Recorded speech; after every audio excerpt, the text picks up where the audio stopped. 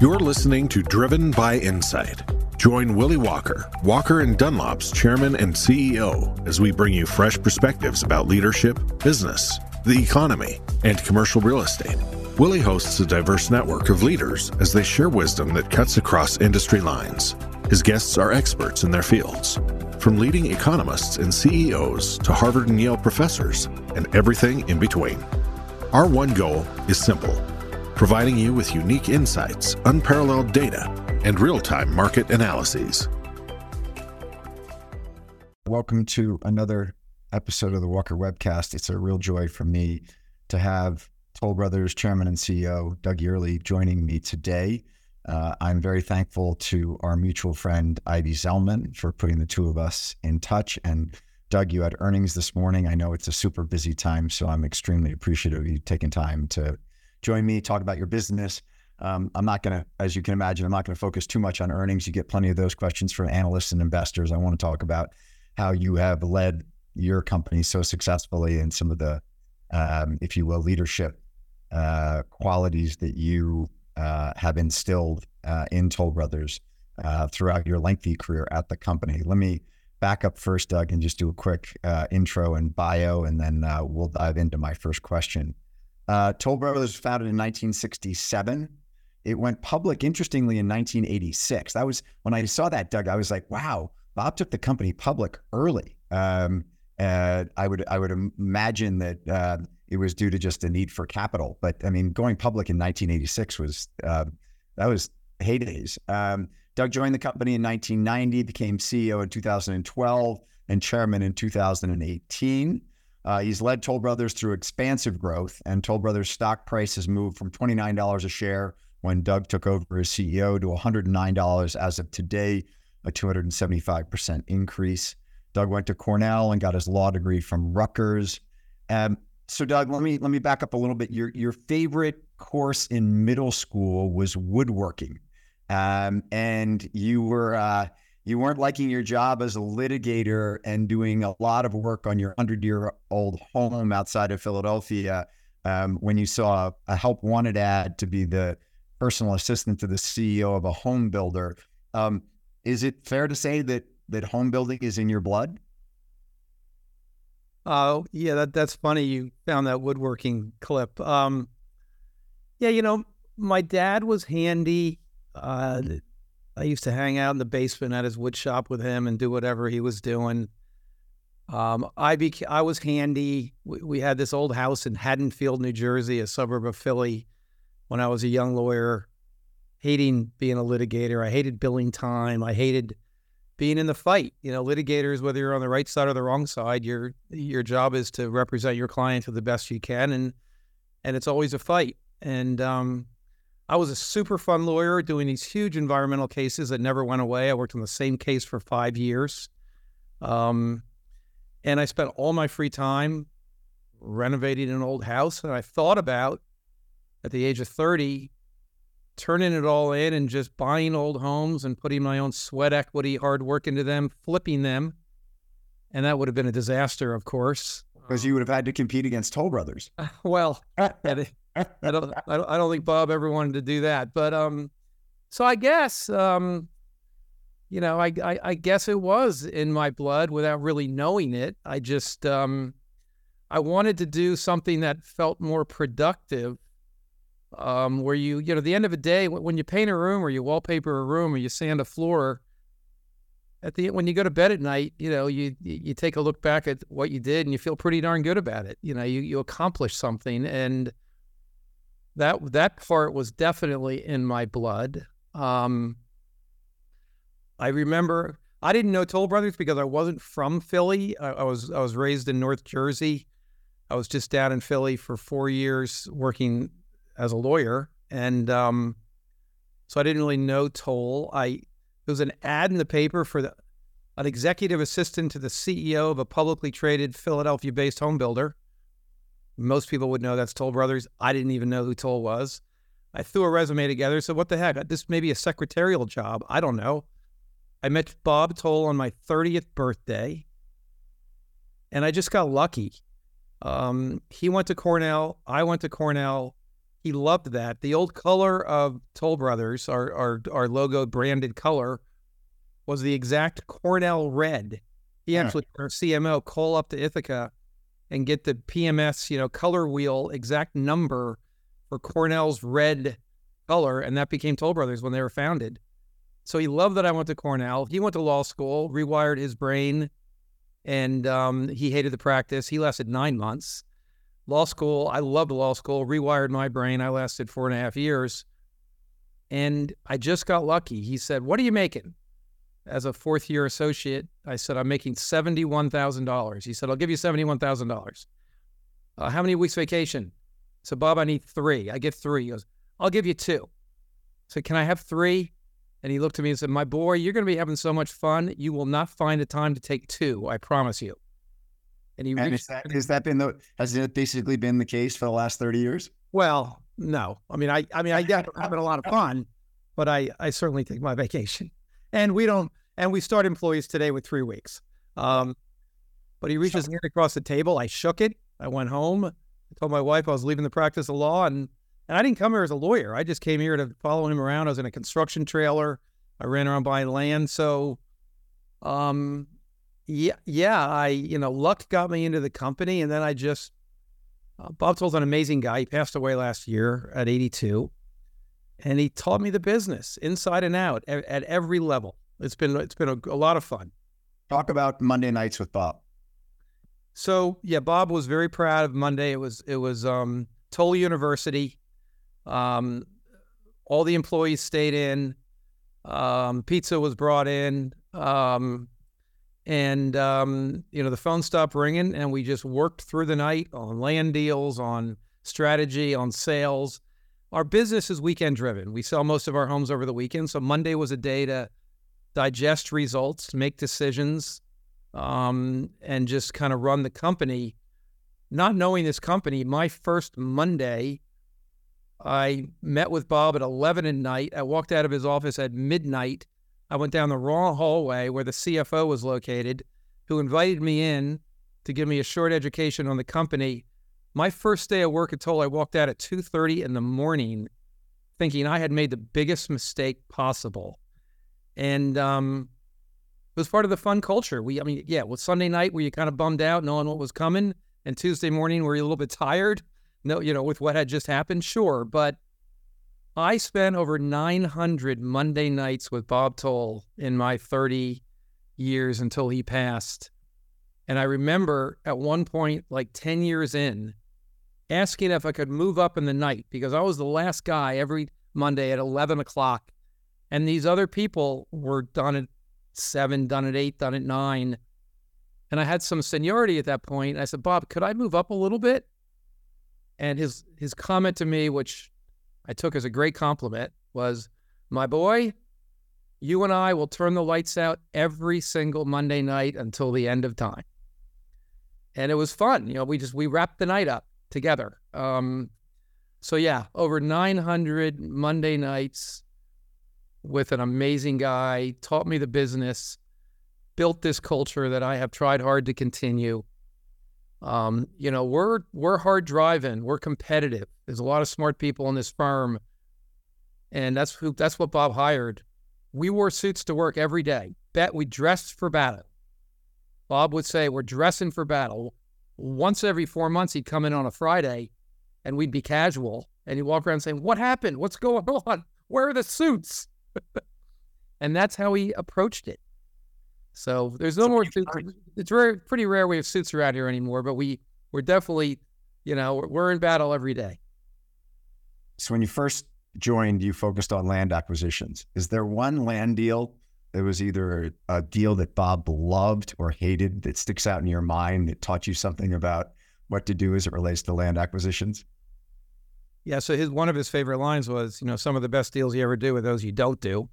Right. You got to stay disciplined, and you got to know when to walk away, even if the next guy overpaid, but the market bailed them out, and they still made a lot of money. You couldn't look back on it as making a mistake. The 2 biggest deals that stand out to me that we were actually aligned on is when we made the decision to move into urban and build high-rise in New York City. which was a bold move for a suburban home builder. And the other public national home builders weren't doing it. It's a different business. It involves commercial construction. You got to build an entire building before the first one delivers. So there's an incredible amount of upfront costs that you don't get back until, the building is completed. A half acre of land in New York City could be $100 million. And in 2004, we went into high-rise in a big way in New York City. We have now built 40 towers between Manhattan, Brooklyn, Hoboken, and Jersey City. He and I did that together. I was senior enough in the company that we were working very close on strategy with expansion. And that, we were both scared because it was such a different business line. Bob knew New York really well. He had an apartment up there. His wife was from New York. So there was some confidence there, but that was a big one. And then the biggest deal we ever did was $1.6 billion to buy Chappelle Homes out of California, which was a very large private home builder. We bought in 2013. It gave us 5,500 of the best lots in coastal California, transformed this company. So we were certainly aligned on that.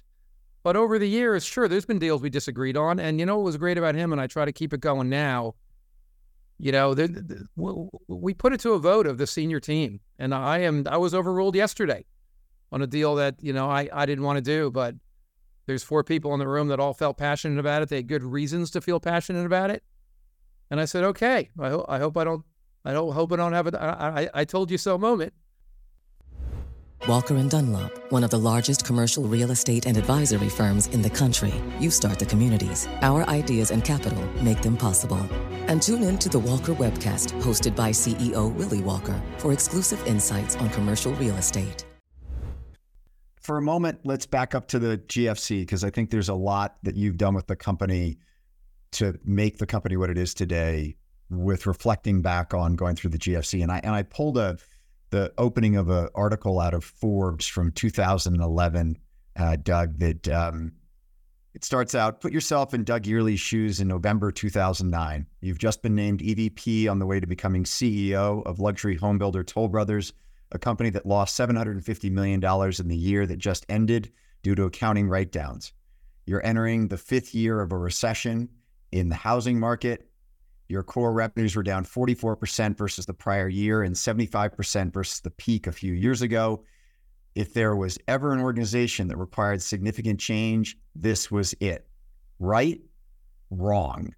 Go back to that moment and when that was written and what you'd come through in the GFC and the very clear leadership that you showed as it relates to focusing on what Toll Brothers was known for, what it was going to stand for going forward, and how you were going to move through those challenging times.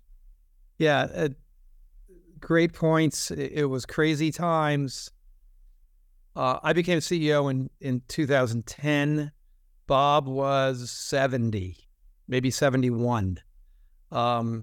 He had told me later that he was ready to give it to me in 2008, but he would never do that to me because of how bad the market was in 8.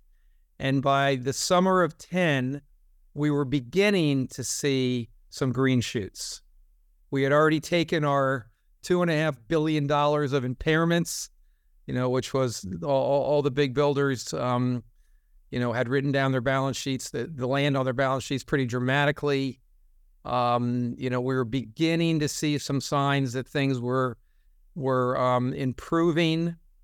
Bob wasn't going anywhere. He became executive chairman, which meant he still had a management role. He was still in the Monday meetings. He was still reading every land package. So it actually felt like the right time, and I had confidence because of what I had been through, how we saw things beginning to improve. And I knew that Bob and the other senior leaders, by the way, our president, our CFO, were still at my side. So it wasn't as bad as it sounds. And actually, it was only 3 years later, 2013, that we stroked a $1.6 billion check for Chappelle. So, we were still in action. We had a lot of cash. Yeah, you had like $1.3 billion of cash on the balance sheet in 2010, right? Yeah, because when builders stopped buying land and stopped putting roads in, they become cash machines from the delivery of all the homes that they have on the old land that they'd already paid for and the old roads that they'd already put in. So actually through down cycles, we generate a lot of cash, and we've always been opportunistic and taken advantage of land buying at the bottom, whether it be through banks or whether it be through distressed landowners. That's just something that we've been good at, where we build up the land bank in the softer times, anticipating or seeing some, again, green shoots of things improving. So I think, Bob, it just got to the point, again, Bob was 70. He was ready to move into this next role. He believed that I was ready. He knew this. He not only believed you were ready. Let me jump in here. He not only believed you were ready, but in an interview that I saw on Bloomberg, he said you could do the job better than he could. And I watched that and I thought, first of all, what an incredible statement by a stepping down CEO. But the other thing was, as I've heard you say numerous times, Bob was always the smartest guy in the room. Bob was a legendary figure in the home building world. And so when you heard that, did it excite you or intimidate the you-know-what out of you? It excited me. And it's because of my relationship with Bob. We were so close. I'd learned so much. He had always shown so much confidence in me. I knew he wasn't going to turn on me. I knew, a lot of people have complimented the company, and I've had CEOs even in home building who have, were ready to step into an executive chair role that came to see me because they want to learn about what we did to make the transition so smooth, because it's hard to follow an iconic founder with a big personality and a pretty unique way of operating, which is what I had to do. And Bob made it happen. He stepped back. I ran the conference calls. I did the media. He trusted me on decisions about strategic moves, land buying, new markets we wanted to enter, builders we were acquiring. I mean, I changed the Cornell red to blue. There was that sounds silly, but that's close to heretical. That's unbelievable. So you said you did the branding. I know he gave you marketing, the brand and how important marketing is to you now as chairman and CEO. Yeah, I felt very lucky at 35 years old that he turned over the CMO to me. We have 150 people in our marketing group. We do everything in-house. Our website design, our brochure design, our community sales centers, everything is inside. Our brand is so important to us. It's cultural within the company. We talk about it all the time. And, Bob used to say, we're a marketing company that just happens to build houses. And my first week on the job with him at 30 years old in 1990, he took me out to the Philadelphia suburbs to show me communities. And this is Bob Toll. And I watched him screech on the brakes, entering our communities to get out of the car to pull a weed out of the entrance feature, screech on the brakes to pick up a trash bag in the street, straighten the easel signs, directional signs as you enter the model, fluff pillows in the family room of the model decorated home. And he taught us all these little things individually don't make a difference. When you put them all together, that's brand.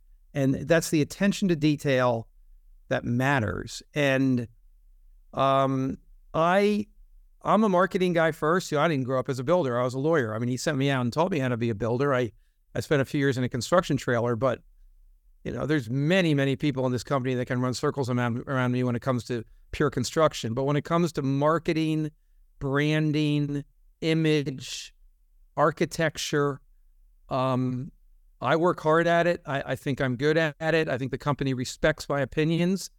And I've been lucky in that I've been doing it now for 30 years. And I said, when I took the job in 2010 as CEO, I will never give marketing up. Our incredibly talented CMO, Wendy Marlette, will always report to me. It's so important. It distinguishes us in an industry, that frankly doesn't have a lot of brands. Our average house is $1 million. We build 10,000 of these houses nationwide. We better be a brand at that price point. We better do things differently. And I'm really proud of it. The whole company has bought in. one of the reasons people love working here, I think, is because they're really proud of Toll Brothers Homes. They're really proud of working for the company that builds these beautiful communities. So it's front and center for me all the time. You talked about architecture there, Doug. A huge number of your homes are customized. How can you build 10,000 homes and yet allow the buyer to have so much customization of the home?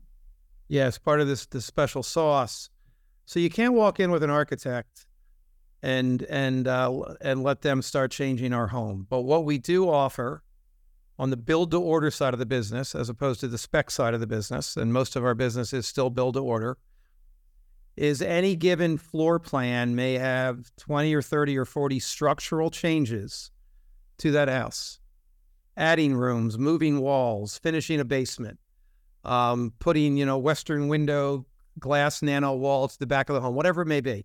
And then after you pick those structural changes, you go to one of our 35 design studios that are located in all of our markets around the country, and you pick all of your finishes. The flooring, the countertops, the kitchen cabinets, the stair rail, on and on and on. Our average buyer spends about $150,000 in upgrades per house to design their home to their personal taste and their lifestyle. But it's a curated collection that we are trying to streamline more and more. But while we're offering a custom experience to the client, it is a production home builder mentality. Everything is pre-bought. Everything is on SKUs. We will not let custom changes. If you have to go outside of what we offer between the structural changes and the design studio changes, we're not your builder. And we are not afraid to cut it off. So choice is a big part of Toll Brothers. It's what we're known for. And it is what I'll call semi-custom, but it is managed very tightly. The margins we make on the upgrades is accretive to the company's margins, so it's an important part of our business. As we build more and more spec with the tight resale market, opening up the opportunity to build more spec because there's nothing available on the resale market, so we need some more available inventory. If you buy that house by drywall, you can still go to the design center and pick your finishes. And many of our specs we sell early enough that the choice advantage of Toll Brothers still applies at least to the finishes. It can't apply to the structural changes. But, I get it. The other big builders don't want any part of our business because it's tedious. It extends cycle time. Mistakes can be made. But we've been doing it for 55 years. We're really good at it. It drives margin. We control the client. And it's one of our special sauces that, you never perfect anything, but we're really good at it. So there are like 15 directions I want to go in response to that, your response to that question, just because there's so many interesting pieces to your business model and what you do. As I hear you talk about the customization on your website, Kohler is identified as one of your preferred partners. There's also you talk about efficiency in HVAC. Control Systems, Control4 is one of your partners as it relates to the controls that run the media and the shades and everything else in the house. Sounds like you've taken a strategy to partner rather than vertically integrate into those home furnishings and home controls. Have you looked at vertically integrating, or do you just like to partner with best-in-class providers? We've looked. We don't think it's efficient. Kohler, you can put a Kohler faucet in any house in the country, probably any house in the world. And we build in, 24 states and don't have that sort of, bandwidth. It just wouldn't make sense for us. We'd much rather align ourselves with great brands. And Kohler's your perfect example. Every single Toll Brothers home for the last 25 years has been loaded with Kohler. They are an amazing company. They speak highly of us and we speak highly of them. It is two great brands that have aligned. We are their national home building partner, as we should be. At our price point with our brand, we should be using Kohler, and we are. And it's I could never vertically integrate, have any product that could ever come close to that Kohler brand with how hard they've worked at it and as deserving as they are. So we'll give them the profit, and we'll co-brand with them, and we'll avoid, all the issues that come with trying to vertically integrate. And that's just one example, but we haven't, we haven't, and for the industry, for the most part, it hasn't migrated into any sort of vertical integration.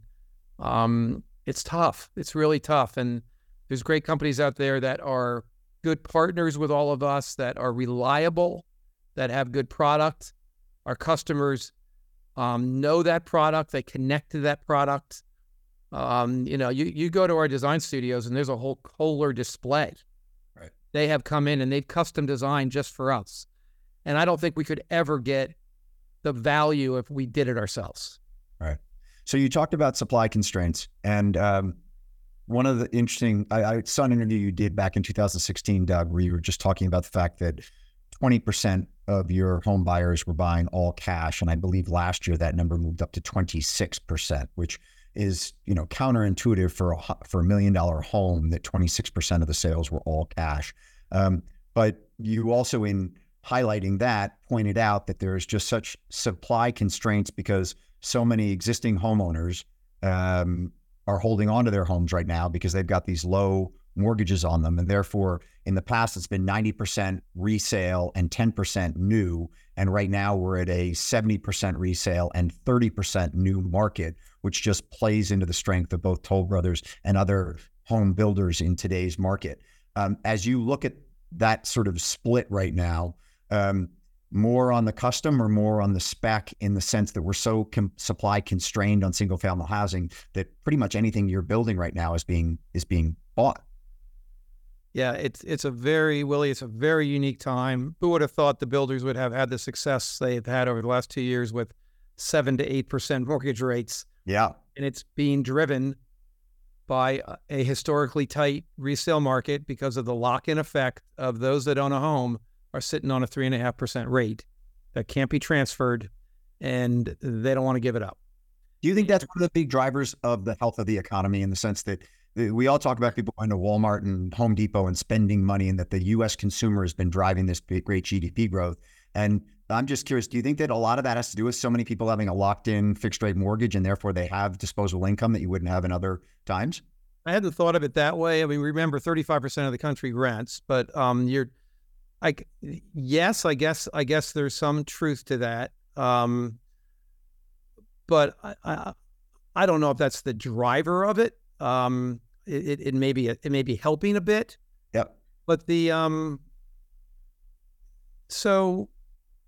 and the other thing to point out is the average age of a resale home, of an existing home in this country, is now 45 years. Hmm. And I was talking to some of the younger, the millennials that I work with here in the office, who have been looking for a home with their new families that they formed in their 30s. And they described to me how bad the quality is of the few homes that are on the market, and they're just taking a pause. So even as rates come down and the resale market opens up, the quality of a lot of those resales are pretty tired, and they're getting older and older. And so more and more people are moving towards new, even beyond this lock-in effect. And I think we're going to benefit that, for a longer period of time.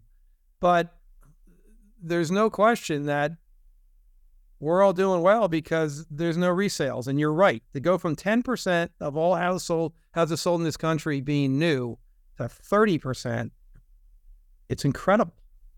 It's just incredible. And so the answer to your question was, is there more of a move towards build to order or spec? We used to be less than 10% of our homes were spec. We're now 45%. Mm. And they're selling.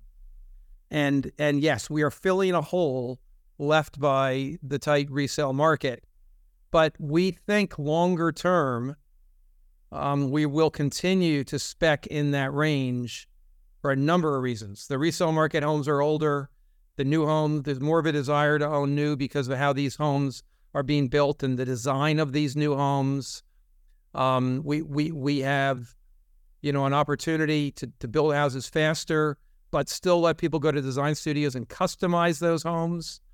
We're come down in price around the country, which was intentional. We didn't want to wait for the millennials to become move-up buyers, which is our traditional business, but grab those millennials in their mid-30s when they could still afford a tall home. And so when you come down in price a bit, you always seem to spec more because those buyers want to get in a bit faster. So the tight resale market changed our business to build more spec, but now that it's here and we're doing well, we think it's going to stay. Yeah, I was looking both in 2020, your average home price was actually down closer to $800,000, I think, Doug. And then now it's back up at $1 million, but then you're projecting that it comes back down into the 900s. So I actually heard you in an interview talking about the not luxury, but the affordable luxury market. Are you right now, given the economics behind the business and your gross margins and how well you're doing in that luxury space, is the strategy to stay at that high end or to come down and migrate down to that affordable luxury a little bit more? So we're going to continue to stay at the high end. We're going to continue to do the active adult at the middle price, but we're also going to do more and more of what I call the affordable luxury. So my analogy is Toll grew up building the 5 and 7 BMW. We now build a lot of 3s. Yeah. Do we drop to the Mini Cooper? I don't know yet. Lenore Horton and the other guys are really good down there at that price range. But there are 75 million millennials that are now settling down, buying their first house at 35 years old. I had my first house at 26. They're wealthier at 35. And mom and dad, by the way, we're having an incredible generational wealth transfer going on with mom and dad that want to help their 35-year-olds out and not just have them wait for an inheritance, but actually, help them with a down payment. There's a lot of 35-year-old couples making $200,000 between them that can afford a $650 Toll Brothers home. And we're going after that crowd. And now 40% of our business is that more affluent first-time home buyer. And so I think you have 70,000 lots right now in inventory. Of those 70,000, 50,000 are for luxury and the other 20, or do you look out at that and sort of sit there and say, okay, that's the price point we're coming to your point about 5s and 7 series BMWs and then the 3 series. How much of that 70,000 lots is 3 series versus 7 series? Yeah, I'd say 40% 3 series, 35% 5 and 7 series, and then what's left? 25% baby boomer, active adult, empty nester, move down, which can still be a 5 series, of course, but it's a different market profile. Yeah, super interesting. Talk for a moment about the company. You talked a little bit about community. Your tagline is Toll Brothers does more than just build homes, we build communities. You've been rewarded and awarded numerous times as being a really great place to work. Best home builder in the world by Forbes magazine 8 years in a row. But I thought one of the more interesting ones you got was, I think you were the 6th ranked best product in the world by Forbes, behind like Amazon, Apple, Nordstrom, and a couple other companies as far as just best product. And it's one thing to be the best home builder, and that's great. And I know you and your team take great pride in that. But to be like number 6 on the worldwide list of best products, it really says something unbelievable about the quality of you're ahead of BMW, going back to your example. BMW is an incredible brand, an incredible product, and Toll Brothers is ahead of them in that ranking. So it's on my wall. I'm looking at it right here. We win Fortune magazine most admired home builder. We've been on that list 10 years in a row. We've been number 1 on that list. I think it's 8 of those 10 years.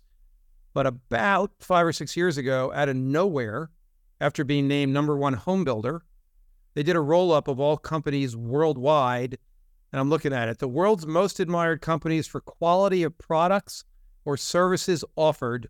Number 1, Apple. Number 2, Walt Disney. Number 3, Amazon.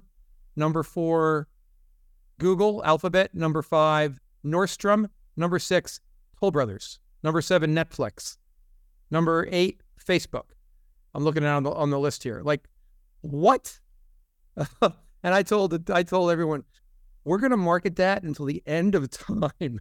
Oh, sure. Because those are iconic international brands that everybody knows. And all of a sudden, Toll Brothers drops it as number 6 in the middle of that list. Obviously, that was a very, very proud moment for the company. It rewarded us for the hard work that we put in, and I talked about the brand. It helped to hire, of course. It makes everybody really proud. It's just when hard work pays off like that, and you get recognized on a list with those companies, it just makes you really proud. So yes, that did happen about 5 years ago. When I was taking notes on this, Doug, I purposefully in my note left Nordstrom in there, only in that as you look at all those companies, there's always that Jeff Bezos comment that says that Amazon one day will go out of business. And we all sit there and say, Amazon will never go out of business. It's, it was for a long period of time, the most valuable company on the face of the planet. And then you think about someone like Nordstrom, this iconic brand right in the midst of that. And Nordstrom today is a fraction of what it used to be, and the brand's holding on to literally survive. And I just, as I read that as a CEO, I sit there and say, you might be really good at what you're doing today, but never forget that unless you're innovating and growing and moving to the future, you could end up like Nordstrom. Right. Absolutely Yeah. right. Yeah. You talked about using that for hiring. I had a quote from you, and I actually was listening to a podcast that you did, and you said, but I want somebody who's smarter than me. I want competitive people. I want people that hate to lose. And I want nice and fun people. We have fun together. We laugh together. We have a lot of fun, and it's people that are real. Talk for a moment about, what it takes to get hired by Toll Brothers. And it seems like you all do an immense amount of investment up front to make sure that you're hiring the right people. Yeah, people stay here, and our senior team, for me at 34 years, I mean, our president is at 38 years.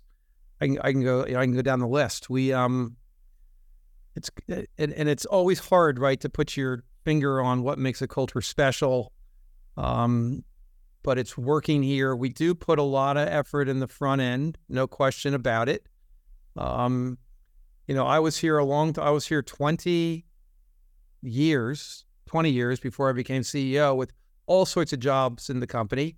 And I know where the bullies were. Every company has a bully. We had 5,000 employees. First thing I did is I got rid of all the bullies. I just sniffed them out, or I knew them, and we cleaned it out. We're competitive. I'm competitive. I don't like to lose at ping pong. Our company is built that way. We're really smart. You've heard it before. Somebody said to me that, a B quality employee wants to hire a B- to work for them, and an A quality employee wants to hire an A+. And I hope we have a lot more A's and B's that are looking to hire people that are better than them. Bob made that kind comment about me succeeding him, that he thought I would do better. And I absolutely believe the people we have targeted to take over my job and the other C-suite jobs will do a better job than we do.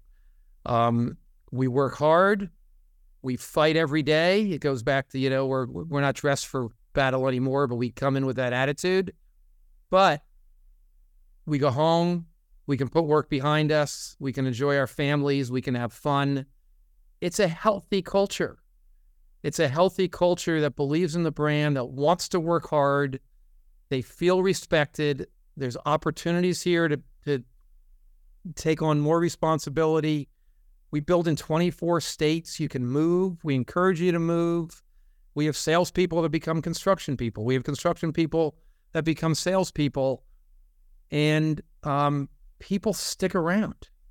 They just seem to like it. And they really like, I said it before, what we build. Our office, we have this cool new headquarters we built that is worthy of a Fortune 500 brand. And, it's just loaded up with not only cool technology, but great photography of all these houses that we build around the country. Our Philadelphia design studio, we moved into the corner of our headquarters so I can walk over and say hi to customers when they're making selections. We had bankers in here this morning, and we took them over there to give them a tour. All of our employees take tours. We have buses every couple of weeks that go out to our local communities. So everybody, if you're an accountant in here, we want you to go see the community. I mean, if you're on the assembly line building a BMW, you deserve to go drive it. You deserve to go to a sales office and see how they sell it.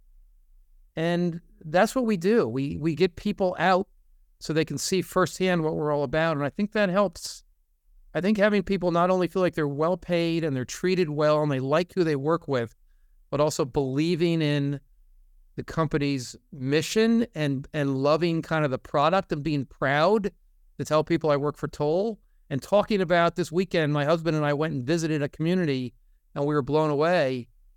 I think that all just resonates, and I think that's really helped us. Your comment about competitiveness and you not liking to lose at ping pong is, it reminded, I just taped a Walker Webcast with Jeff Wright, who's the actor who's the lead in American Fiction, who's up for an Academy Award. And Jeff was a college lacrosse player. And in talking to him, he said, my career as a goalie changed the day that I realized that I hated losing more than I hated the sting of the ball hitting me. And it was like such an interesting kind of moment where all of a sudden he was like, then he threw his body in front of the ball all the time. I'm thinking about you and your competitive nature when things weren't going as well as they are today. In other words, like back in 2010 and 2011, when you wanted so much to get back on the winning track and drive things forward, but you had a macro environment that quite honestly just wasn't in place to do so. How did you, if you will, temper that competitive drive to getting to the numbers that you both wanted to and knew that Toll could get to, but you had a macro environment that didn't allow you to get to them? Yeah, I think you just have to stay really disciplined, in the underwriting you do for new land. You have to be patient. You have to accept that it's going to take some time, but when it comes, you need to be ready. So it was preparation. Do we go into a new market at a softer time to be ready and have paid the dumb tax for a year or two that you always pay when you enter a new market? I'd rather pay a dumb tax in a soft time than pay a dumb tax when things are rocking and rolling. We looked in China. We looked in Brazil. We went to Europe. We thought about whether it was, the time to expand the company outside of the U.S. when the U.S. housing market was so soft. And I'm glad, by the way, we didn't do any of that because that wouldn't have worked out for us, and the U.S. housing market came back nicely. But it was mainly just keeping the morale up as we were going through cuts, which is always tough because we were shedding overhead pretty rapidly, and keeping a positive. I had to be a cheerleader through those times. That was part of the job that I think was most important, but staying really disciplined. We were sitting on a lot of cash, but we're not going to go spend it until we really had better signs that, the time was right to jump back in. So, yeah, the home building is very cyclical, and, you're roaring, and then hopefully we don't have what we had back then again, but it's hard when you go from, selling 10,000 houses to selling 6,000 houses a year or a year and a half later, and keeping things together. But I think that's what I just kept very disciplined and positive. The company was always financially sound. We had a very strong balance sheet, lots of cash, very low debt. So we weren't, scrambling. There were some builders that were in a bit more survival mode. We were in a bit more of opportunity mode because we had the dry powder to take advantage of those opportunities. So that at least made it fun. Even though we weren't selling more houses, we were setting the company up for future opportunities. And looking ahead, Doug, when you think about modular, I'm still to this day sort of shocked and surprised that Katerra met its end the way that Katerra met its end. There was a lot of hype about Katerra and SoftBank's investment in them and the opportunity to do modular housing on a large scale across the country. We both know, and many listeners know, how that all ended. But there appear to be sort of pockets of modular that are trying to do various new technologies. Clearly, at the price point that you're building to, you're very well insulated. But just for a moment, as you think about where the industry goes and you all either getting significant component parts modularly built or building homes for Toll Brothers using modular or prefab construction, when do we have that? Yeah, it's been frustrating. We build houses today just about the same as we did 30 years ago. There's 30 different contractors that hit a job site, from the plumbers and on. that build these houses. It's almost all field built. We do have panel and truss factories. We're one of the few builders that have our own panel and truss factories, but they're not closed walls. They're not, they're just panels and trusses. We keep a close eye on it. We have investments in some of these tech companies. Nothing yet has made sense to us. And, we've had opportunity. We've done some of it. We've tested some of it, but it's been more expensive. In some cases, it's actually taken longer. Transportation is a big problem. It's hard to move wall panels, trusses, components of houses from a factory to a job site. It's just tricky. And, I compliment Lennar. I know Stuart was on your podcast a few months ago. They have been the most active in investing in and experimenting with innovation that is coming to our industry. And I think it's great. We keep a close eye on all of it. I think it's a ways off because it doesn't make sense yet economically. We can still frame houses in the field cheaper than anything that's yet been presented that's going to come prefabbed or out of a factory. It's fascinating. I think about Elon Musk in 2015 saying that we'd have autonomous vehicles in the United States by 2020. And the last surviving autonomous vehicle pilot study out in San Francisco looks like it's potentially, given the car that was set on fire a couple of weeks ago, it might actually be, crashing and burning. It's just, it's unbelievable how I thought Katera was going to transform the industry and it clearly hasn't. I talked at the top, Doug, about the great success you've had in running Toll Brothers and then the great appreciation you've seen in your stock. And yet it's still trading at 8 to 9 times earnings. And I've heard you say it's sort of time for a re-rating of the industry. And I look at the dynamic growth that you've had and also the other home builders. And you look at an 8.8 times multiple, I think is what I saw this morning on yours. And that was just on my Apple phone. So that might not be exactly what it is off of Bloomberg. But I sat there and looked at the growth and I said to myself, boy, it is time for a re-rating of this industry. And it's quite something that there's this hangover effect that came out of the GFC that is sort of sat in all the financials, even as you've watched Toll Brothers become a almost $12 billion market cap company over the period of time that you've been at the helm. What's it take to re-rate it? Because you talk extensively about a lighter balance sheet. You talk extensively about not holding a lot of land on your balance sheet and making sure that you're just getting options contracts. You talk about SG&A expenses coming down. Your gross margins are up at 29%. What's it take other than literally like talking about it and getting people to sort of say, this is a different industry than when people invested in 2006 heading into 2008? Yeah, it's, Willie, as you heard me say, I'm frustrated. I did jump on my soapbox on our last earnings call in December and talk about it. I left it alone today. I've talked about it with Jim Cramer on his show. Some of the other CEOs are also speaking to it. There's an NYU Stern report that comes out a couple times a year that ranks the PE and the multiple of book of all industries in the U.S. I think there's 100 industries. Home building's like 98. And it seems like we're still paying the price for those massive impairments that occurred in 2007 to 2009. We're a very cyclical industry. The old trade that you were taught out of business school was when the 10-year goes up, sell the builders. When the 10-year comes down, buy the builders. The last couple of years, we proved that not to be the case. The industry's only major impairments that have occurred since World War II, since we were all public, was 07 to 09. We all take modest impairments here or there for land deals that don't work. I was told a few years ago, well, you're not going to get a re-rating until you get through another downturn and prove that you can manage your companies without writing off a bunch of your book and still do well. That looks like 2022 to me. And, 2017, we had a little bit of a downturn. You can go through nothing like 2007, but there've been enough blips here and there that I think there's enough data now to show that we deserve it. The net debt to caps now in the 20s for almost all companies or less. The big guys are 0. We're all land light or getting land lighter, where we're not buying a lot of land. We're optioning land. We had record years in 7% and 8% interest rate environment.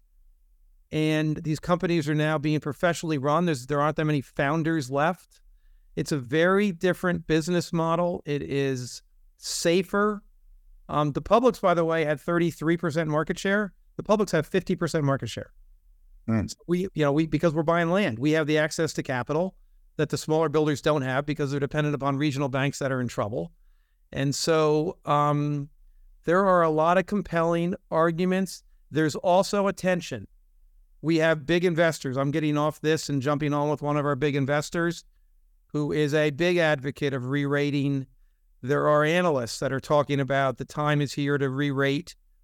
Boy, oh boy, 15. I mean, the S&P without the Magnificent Seven is at 18 PE.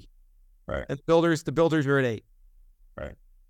You can go back to your playbook from 2016 and buy back what you bought back 7% of the stock in 2016. So investors we bought back over 40% of our stock in the last 6 or 7 years. We just increased our guide.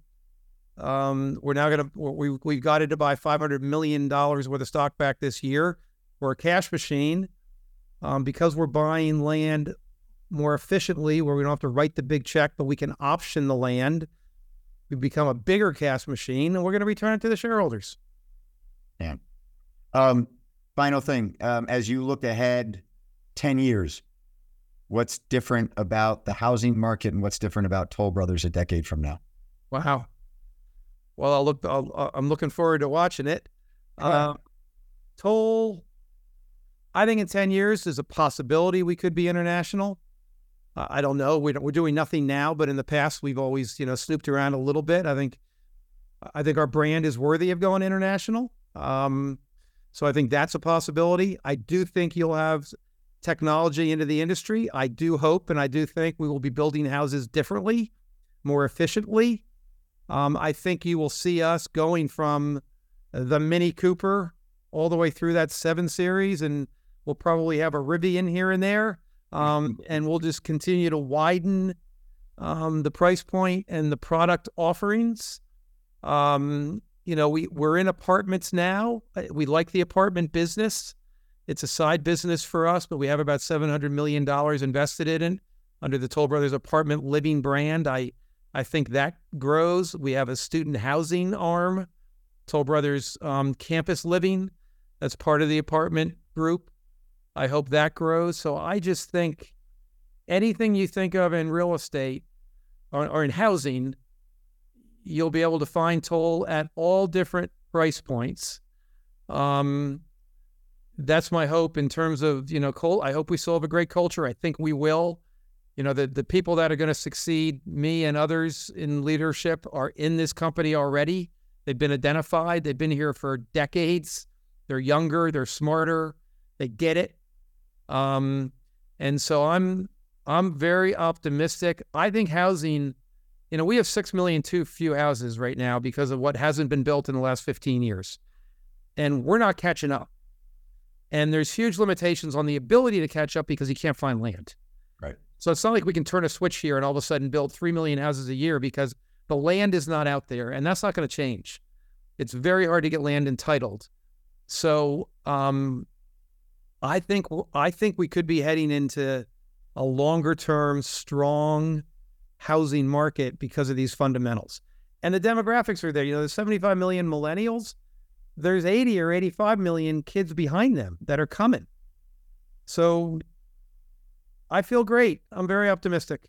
It's terrific. Well, I'm sure that you and your colleagues in your headquarters also hope in the next 10 years the Philadelphia Eagles win a Super Bowl. Not to throw any salt in the wound there, but anyway, Doug, I'm super appreciative of your time. Congrats on a great quarter and a great career at Toll Brothers and all your leadership as CEO. It's been super engaging to hear how you've done it, and appreciate you taking the time. Thanks, Willie. It's a lot of fun. I appreciate it. Take care.